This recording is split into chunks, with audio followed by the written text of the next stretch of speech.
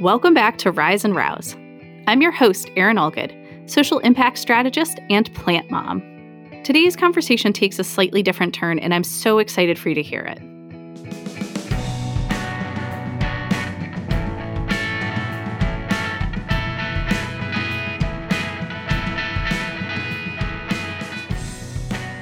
My guests are Perri and Nicole Meier, two dedicated and hardworking changemakers and mothers. Perri joins us from Tukwila, Washington, where she builds community with a special eye towards the intersections of shame in both structural and embodied white supremacy. Nicole lives in Vermont and runs the state's Hunter Education Program, bringing her love of nature and equity together. Perri and Nicole openly share the struggles and joys of parenting, what that has taught them about being effective and fair leaders, and how they make sense of the many demands placed on mothers. Whether you're a parent or not, I hope you take the time to listen to this one. It's vulnerable and personal, which is what we're all about here at Rise and Rouse. I am so excited to have Perri and Nicole Meier here today with me on the Rise and Rouse podcast. So we all met through the University of Vermont Leadership for Sustainability program, where we were all doing our master's degree. Perri is an amazing mother in a line of matriarchs who has thrived in the face of anti-Semitism. She is a community capacity builder and ideas connector in Tukwila, Washington. Perri's particular area of interest is in the intersections of shame in both structural and embodied white supremacy. Nicole runs the Hunter Education Program in Vermont, and as a full-time mom and state employee, she strives to advance social justice initiatives in all aspects of her life. She's an aspiring community builder and people connector, and when she isn't spending time outside, she can be found knitting, reading, cleaning up sneaky nighttime toddler vomit, trying to convince her 3-year-old to put on some clothes. So I want to give you both an opportunity just to share a little bit more about yourselves, and I know that was just a little bit of a snippet, but love to hear a little bit more about your background and how you've arrived, I guess, to this place in life. Thanks for the intro, Erin. I live in Vermont. I've been living in Vermont for this is actually August 2023 marks 10 years of me living in Vermont, which is wild when you consider I was born and raised on Long Island, New York, and have only ever lived there until I moved to Vermont in 2013. My love of the outdoors was instilled upon me from my dad, my grandfather, my family, and also being like kicked out of the house in the summer to like just go play outside. And then I went to college. People told me I was smart. And so I thought that meant that like I should be a doctor. And then I was like, oh, I'm not smart enough to be a doctor when I started receiving some of my grades in organic chemistry. And when my professors goes to me, oh, yeah, you can make a job out of working in the outdoors. And I was like, really? No way. So I majored in biology, got my first job out of college, walking on a beach and looking at birds, which like dream job. And I've been working in the outdoor field ever since. I run the day-to-day operations of our Hunter Education Program here in Vermont. And I come from a non-hunting family, and I myself identify as a super liberal person, but I use a gun in the woods pretty regularly, and I teach people how to use firearms in a responsible, practical, real, ethical, lawful manner. And a lot of this work that I do, actually, I've been doing better, I think, since becoming a parent, because a lot of my parenting strategies that I use on my child, I also use when dealing with the general public and dealing with adults in the workplace and moving forward things like liberation and working on like anti-racism and accessibility. And I'm on our department's diversity, equity, and inclusion committee. I'm one of the founding members of that. And being on that committee has also been, it kind of like feeds into each other, right, with parenting and the diversity, equity, inclusion, and justice work. So it's really interesting to see those kind of parallels between the professional world, I guess you could say, and being a parent. When your toddler is going to have a meltdown, or when a human being is having a meltdown in front of you at work, they look different, but it's the same. You acknowledge the hurt. right? Mm-hmm. Yes, I understand this is a difficult thing. You speak to the boundary, but we are not going to be wielding firearms in an unsafe way today. This is amazing. 4 is a pretty magical age because my 4-year-old was like, mommy, maybe means yes. Like, figured out. She was like, when you say maybe, you mean yes. Yes, Libby. Anyway. She's so smart. So Perri, let's talk a little bit about your background. Yeah, so I'm in a process right now of kind of like redefining my sense of worth in like a very anti-capitalist way, because the majority of the work that I do is like unpaid labor. And so like to define myself around my paid labor feels disingenuous to like where I am in my life and how I'm trying to like redefine worth. But like I come from a background of, place-based education, whether it's, in urban settings, rural settings in Vermont. The pandemic was a really interesting time, and like it was a real paradigm shift for me particularly. So, I came about this master's program that we all were a part of, thinking like, oh, I'm going to start my own like food-based nonprofit. It's going to be an education nonprofit, like, and learn through the process that was kind of just continuing to perpetuate this white savior mentality of telling communities that I know what's best for them. And that really quickly shifted. And also my entire worldview shifted as a part of our master's program, which I know is not unique to me. I know that that was the case for many folks. So during the pandemic, I quit my job to finish my master's degree. I quit my job because I was pregnant with my second child and wanted to do some deep dives into thinking about what embodied white supremacy culture really means to me. I'm currently volunteering as the chair of my Equity and Social Justice Commission for the city of Tukwila, using my platform as an opportunity to like uplift the voices of the city and provide a microphone for this incredible city in which I live, that I call home right now. And just, becoming a part of this community and in as many deep ways as I possibly can, and where I'm invited. And yeah, just kind of being a parent in this bananas world, especially as a Jewish parent, and parenting kids who are ethnically and culturally Jewish, and trying to not pass on the like genetic anxiety that I have. Yeah. How can I, anyway, working on that. I'm excited to talk with both of you today too, because I think there's a lot of what we want to dive into is just the relationships around parenting, and like how you've been navigating, as you were saying, like this dystopian hellscape that is this world. Because especially thinking about like so much of what you're doing right now is laying the foundation for the future with your kids. And so like, how does that, just kind of that knowledge and that thought process, like how does that enter into how you apply that with the kids? Well, I mean, so I think about like all of the education that I've done around my learning about how kids learn and think, and particularly building relationships with nature. And this like prerogative would be like, the first thing they get an introduction to is the rainforest being totally destroyed, and it's your job to save the rainforest, right? But the way that you create stewards is by starting from a place of love and belonging. And I think that that's true across the board, right?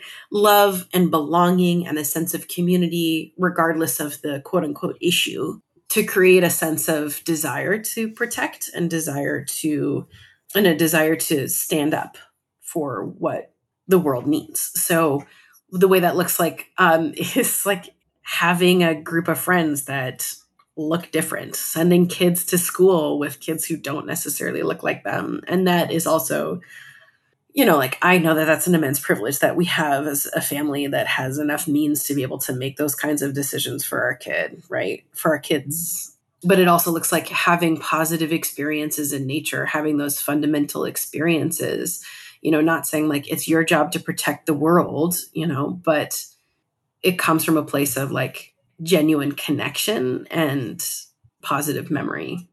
So we take them camping and stuff like that and have a garden. Oh my gosh. Robin Wall Kimmerer in Braiding Sweetgrass. One thing, I read that book, through a master's program and continued to read it in many iterations.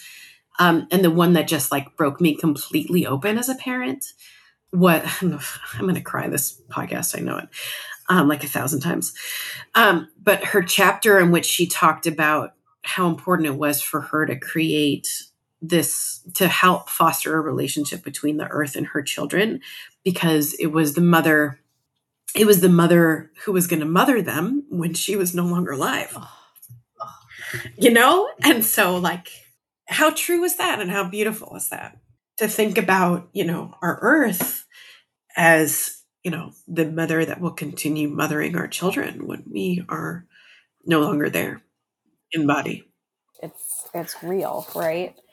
I mean, I think about it similarly in the way that we're introducing, our son to the outdoors is, we try to make it so that he's not afraid of anything, because I think that a lot of times can be such a deterrent. I know it was a big deterrent for me when I was little, in some respects, not in many.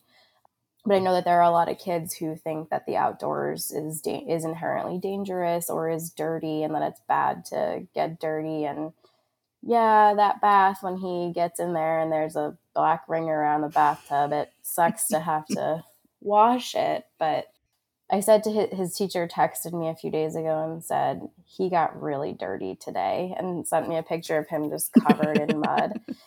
And I said, well, a dirty day is a fun day. So it's a sign of a good day.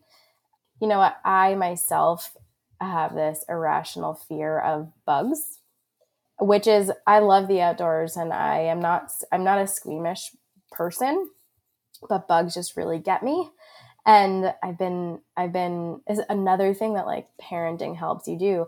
I've been working to get over my own fear of bugs to show him that bugs aren't gross.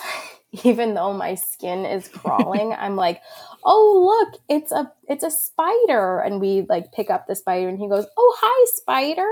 And he like gives it a little kiss and then puts it in the grass and says, go home and find your mommy. And I just melt every single time. And I think in that too, right, talking about like anti-racism, passing on anti-racism and trying to break out of white supremacy culture, it's very similar, right? We're examining our own worldviews and our own values and the way that we move in the world. And every day I'm thinking to myself, why am I doing this thing this way? Or why, when I walk down the street, do I just say hi to the people who are walking down the street, but I don't say hi to the person who's sitting down in front of a store? And so I think about that for my own self, and I'm working to break that a little bit in myself for my child. But I'm hopeful that it's also genuinely breaking it down for me as well. A few days ago, 2 weeks ago, I guess, we were at a community event, and there was a maybe 3-year-old there with a walker. And Jake pointed, he's 3.5 years old, pointed to the kid and said, Mom, what's that? What does that kid have? Oh, that kid's got a walker. It's a cool way that helps him move around. Looks like he's having fun. Let's say hi.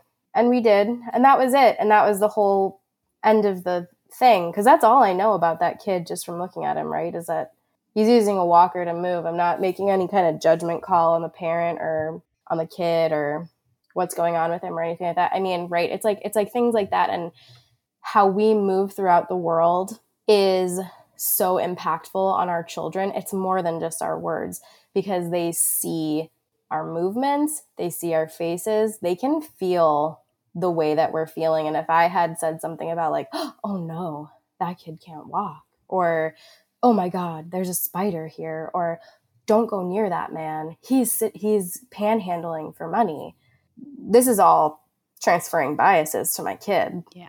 And I don't want to do that. I want to show them the world as people. And until they do something negative or bad to you, I mean, they're just a person, right?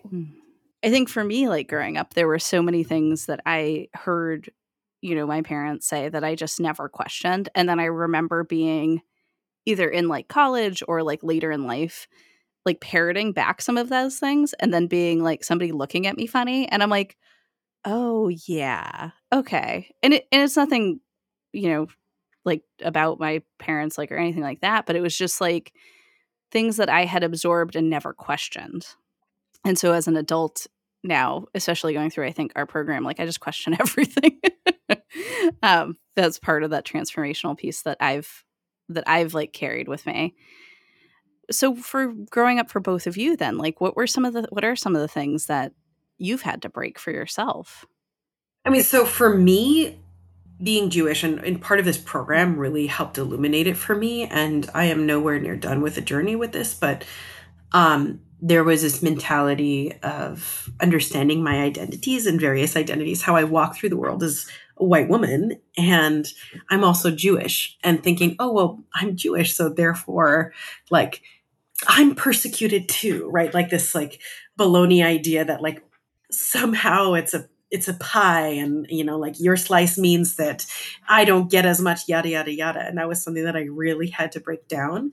And also, like, so in parenthood, the way that it presents itself is a careful balance between instilling a sense of identity and a sense of self and a sense of connection to community, while at the same time acknowledging privilege and the ways in which that it can present itself as well. And there were just a lot of inherent biases that I had and still have that I'm illuminating day by day, right? And also, another way in which that sort of like presents itself as a parent, and one of the ways in which I'm like very intentionally parenting my children is like with kind of an embodied practice that I learned as a result of completing this master's degree. Was I did a lot of like body embodied practice of like, oh, where is this feeling sitting within my body? How can I process through this? Is like sitting with discomfort and being okay with discomfort. Because let me tell you, like as a parent, we're uncomfortable all the time. Like just too much, too loud, everything. It's a constant level of discomfort. And so kind of applying the lessons of being able to be okay with being uncomfortable across scenario, for crying out loud. And like I also like no way do I do this even remotely perfectly, right? And I think that part of this is like we grew up very differently than we are raising our children. The world looks very different. How we are raising our children is very different than the way we grew up.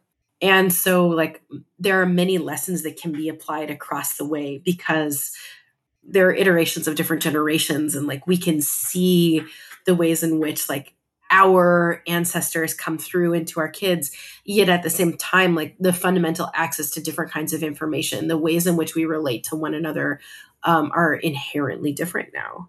But like there's also a lot of beauty in it. There's my community isn't necessarily limited to just like the people around me, even though we intentionally made the choice. Like I intentionally made the choice to move back to Seattle and married someone here, and our family is really close to us. And that's really beautiful that we have that support.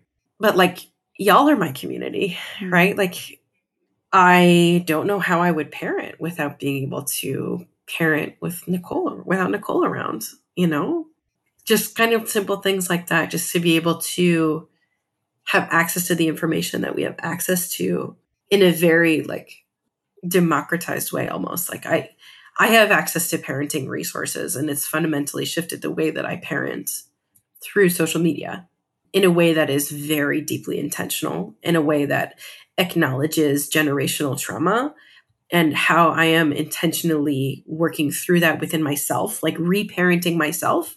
Like no shade to my parents, right? They did as best as they possibly could and continue to do as best as they possibly can, and are loving, wonderful human beings, and our fabulous grandparents.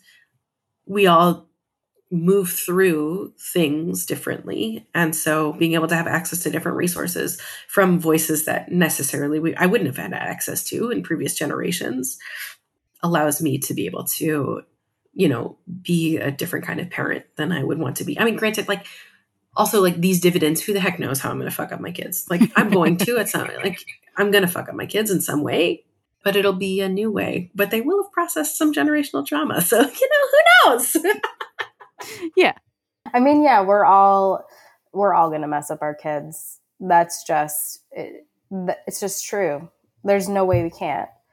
I think for me, the cycles that I'm breaking, in our house growing up, we were, solidly white upper middle class, and we had the privilege to not have to talk about race. And we really didn't. And I'm trying to be more conscious and cognizant of talking about race with Jake, because especially in Vermont, which is one of the whitest states in the country, it is important to be able to have these kinds of discussions around race and why privilege does not have to be a dirty word. If you had come to my parents and told them when I was a kid and told them that you are privileged because you're white, they would have really resented that. My parents, we talk about this stuff now, and like they like told me, "Oh, watch the 14th. Watch this great documentary, Ava DuVernay." Is that how you say her last name? Ava DuVernay. Yeah. DuVernay. But yeah, we were privileged to not have to talk about race, and we bought Anti-Racist Baby for Jake, the book, right? And we read it pretty regularly, and we talk about these people just have different. His best friend at school, is biracial. He goes to school with kids who don't look like him. He has many friends who don't look like, and that's really good.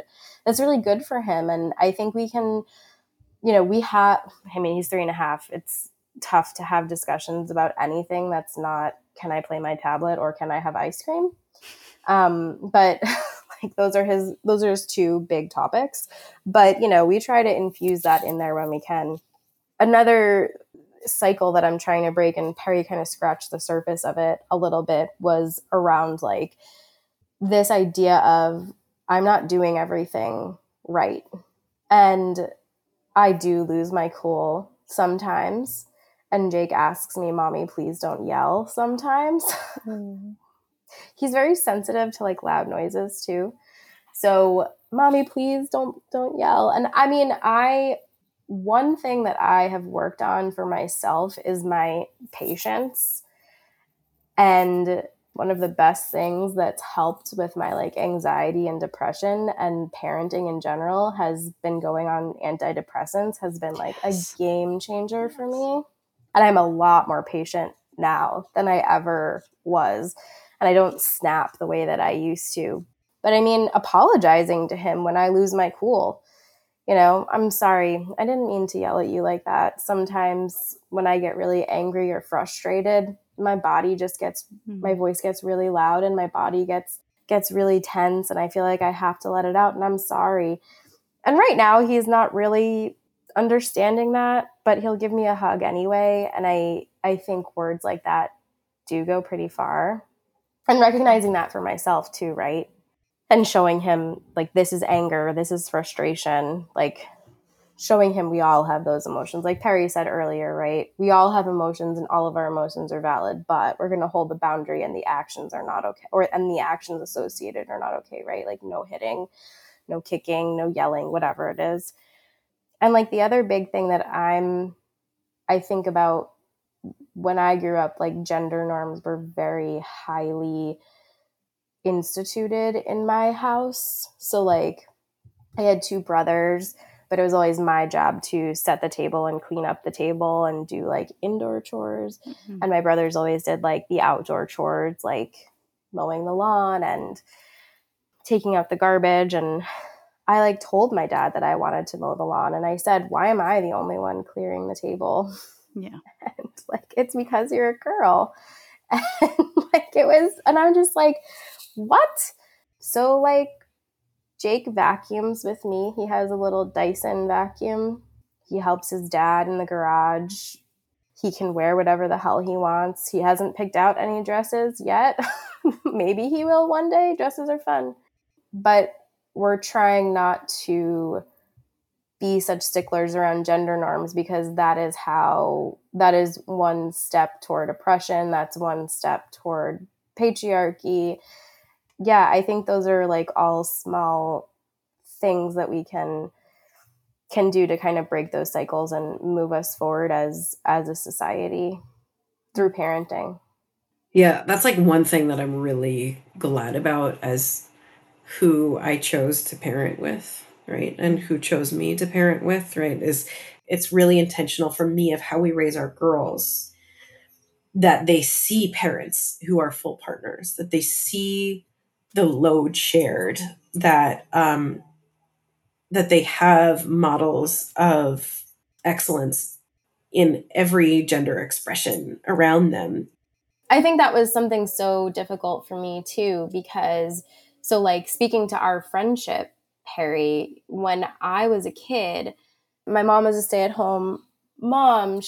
My dad owns his own business, and my mom like did the books for his business and like that, but she mostly just stayed at home. And I never saw my mom take time for herself. And I never saw my mom like go out with friends.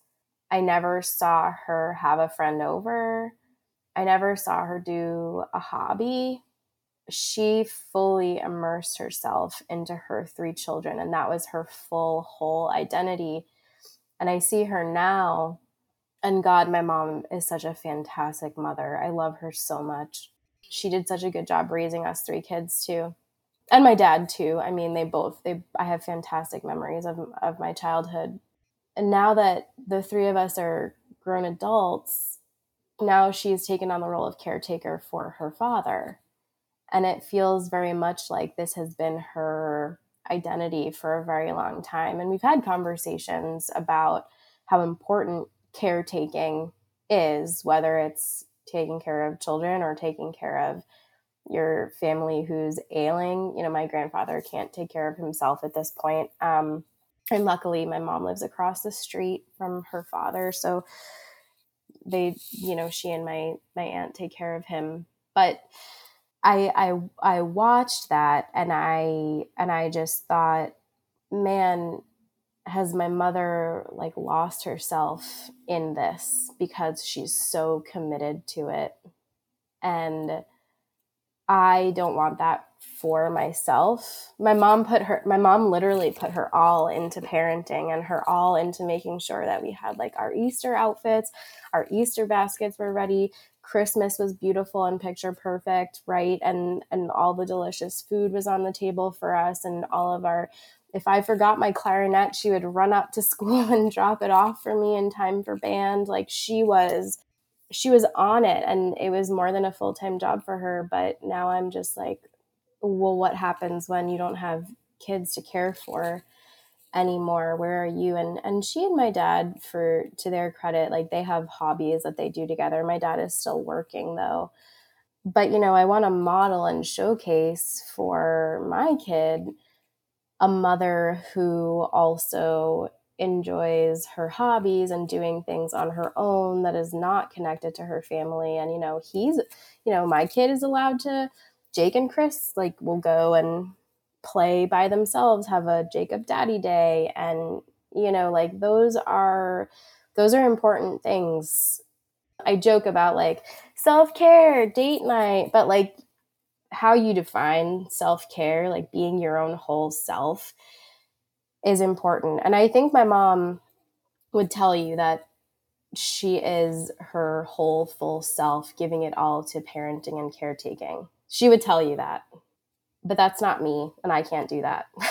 But here's the thing is like, so we exist in this like cultural scenario in which like the kid still needs to get their clarinet. You still need to make sure that dinner is on the table. And we also have this like hustle culture where like economically, in order to make ends meet, you still have to work. And we've created this consumer culture around self-care when the reality is like buying all the face masks, buying all the spa packages and the nail polishes, like that doesn't actually fill the need within our culture for community care. Like, we are labeling what needs to be community care as self-care, which is bullshit culturally. And like, but now we find ourselves in a situation where as parents, we need to be everything for our kids, and we also need to be everything for ourselves and for our partners. So there's this like, and so like I fight against that because like I feel it internally of this like, how do I maintain my sense of self, my sense of worth, and also show that to my children? And also, they need to be picked up. Like, I need to, like, all of these different things, like, still need to happen at the same time. And it's such a challenge, like, culturally, where we are. And again, this, like, goes back to, like, the pandemic put it into really clear focus when people had to care for their kids simultaneously while working and figuring it out. And like the amount of guilt of like, oh shit, my kid is now on a screen for the very first time, but they have to be because I have to make money. And like, and we're all stressed about this like existential threat of dying, right? Like at any moment. But like that didn't fully disappear. The veil came off culturally and we did jack about it. Jack. We got checks, and that was really helpful for childcare, which is based on the like underpaid labor predominantly of Black and brown women who are caring for our children while we work, who are being underpaid, and yet childcare costs are like we pay almost $4,000 a month to get our kids in care. And I've told Perri this, like, probably the biggest reason why we're probably not going to have another child is because we just simply can't afford it with childcare. Childcare costs are outrageous. Yeah, so like, okay, I can take myself out and on a date or like go out with a friend, spend some time, even, and like, and it's important for my kids to see, me and my husband, love each other, spend time together, and also like have our time away from our kids. But like, there's a bigger cultural element to this of like, you can't self-care the systemic problems away.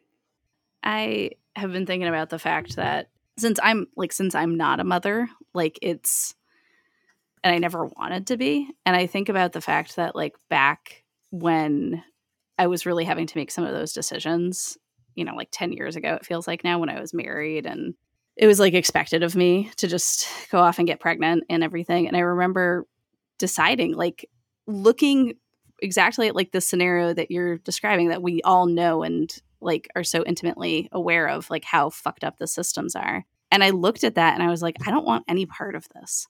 And I wrestled with it for literally years and years, like to the point where my therapist, who was a man at that time, was like, I don't know if I can like actually help you. He's like, because you're struggling so hard with this. And he's like, and I can't relate. And I was like, oh, okay. I didn't realize that this was like my kind of like need to try to like understand my aversion to it was so different. And I constantly wonder, like, if I was in a different society, would I actually want to have kids? But I saw similarly, like Nicole, my mother, like just never put herself first. So I'm 30 years old.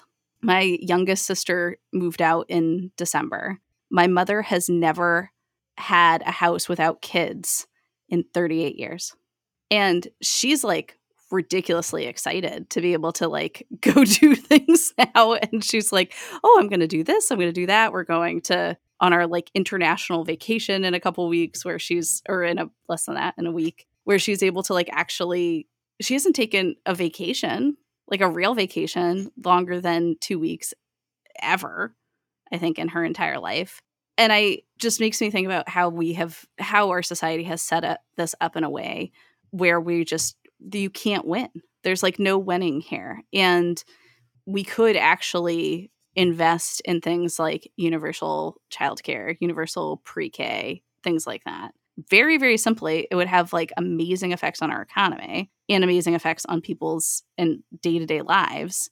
It would like bring parity about so much quicker if we were able to tend to some of these like systemic issues, but we won't. We don't have the political will for it. We don't have anyone who's really like, we look at this problem squarely in the face and just say, oh, can't deal with it. It's too complicated.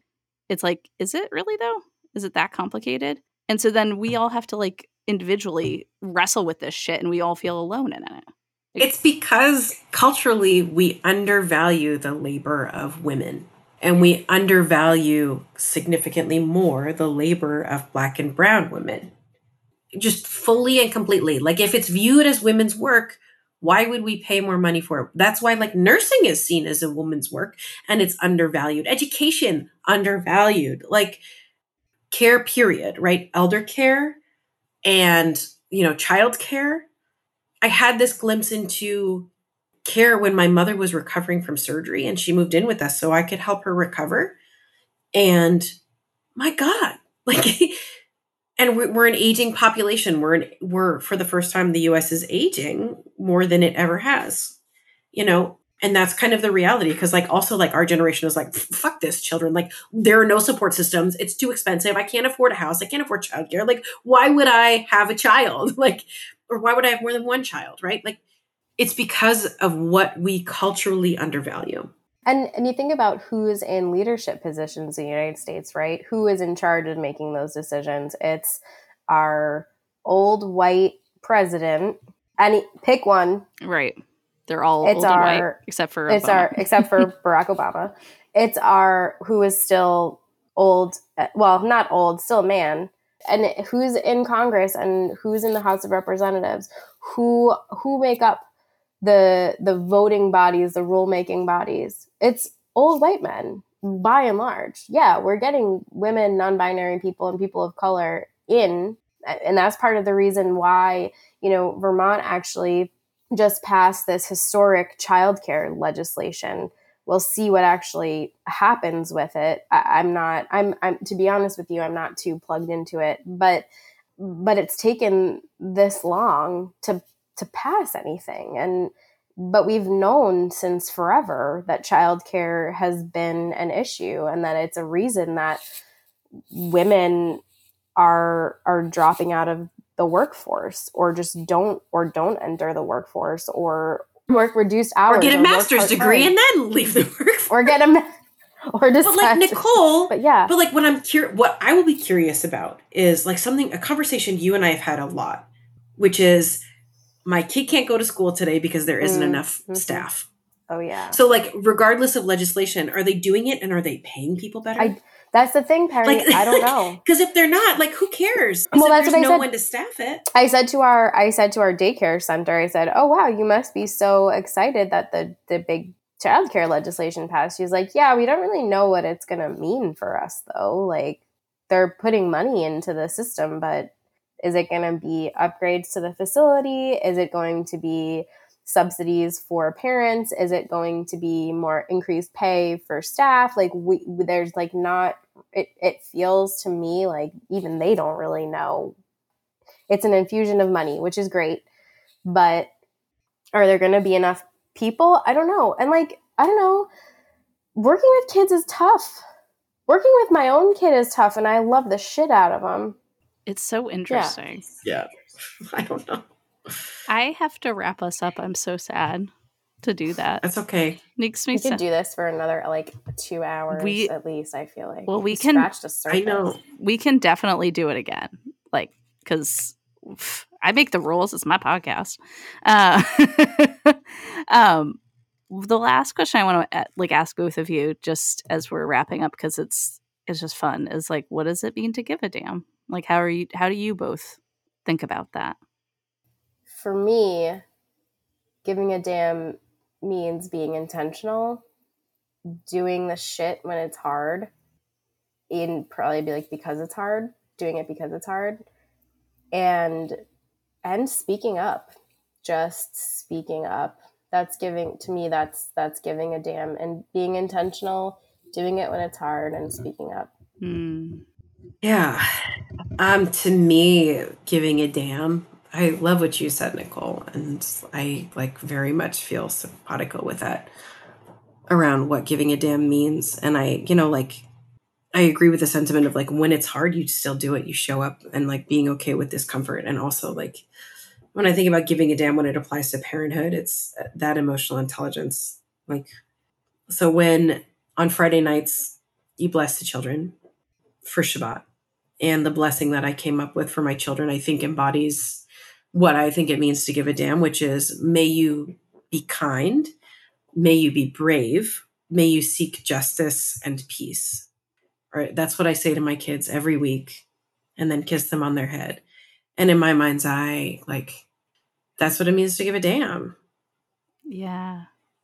It just made my heart happy to hear you say that. And then they put their little faces like this. They close their little eyes and they're like, yeah, kiss them on their cappies. So to me, that's what it means to give a damn. I'm just so grateful to both of you for taking the time today to do this, because I know it's not easy.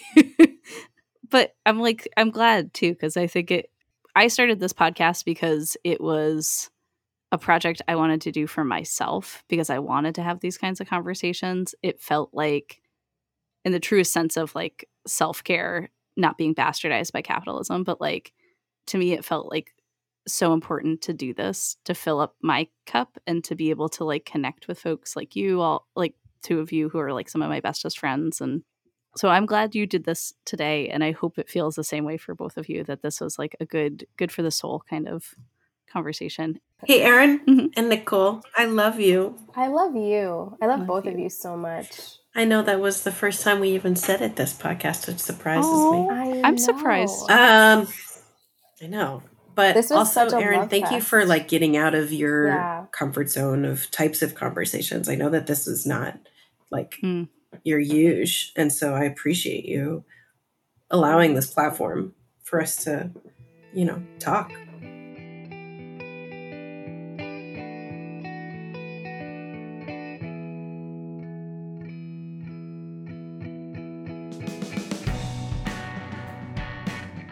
Rise and Rouse is created and hosted by me, Erin Allgood. It is produced and edited by Steph George of Stefania Audio. Production support from Grace Cleary-Morin and Yana Krasanova. Our theme music is written and produced by Chris Marion. If you enjoyed this conversation, please leave a 5-star rating and review to help us reach more people. Make sure to follow Rise and Rouse wherever you listen to podcasts so you never miss your chance to hear from someone who gives a damn. Follow us on Instagram @Rise and Rouse and sign up for my newsletter by going to allgoodstrategies.com.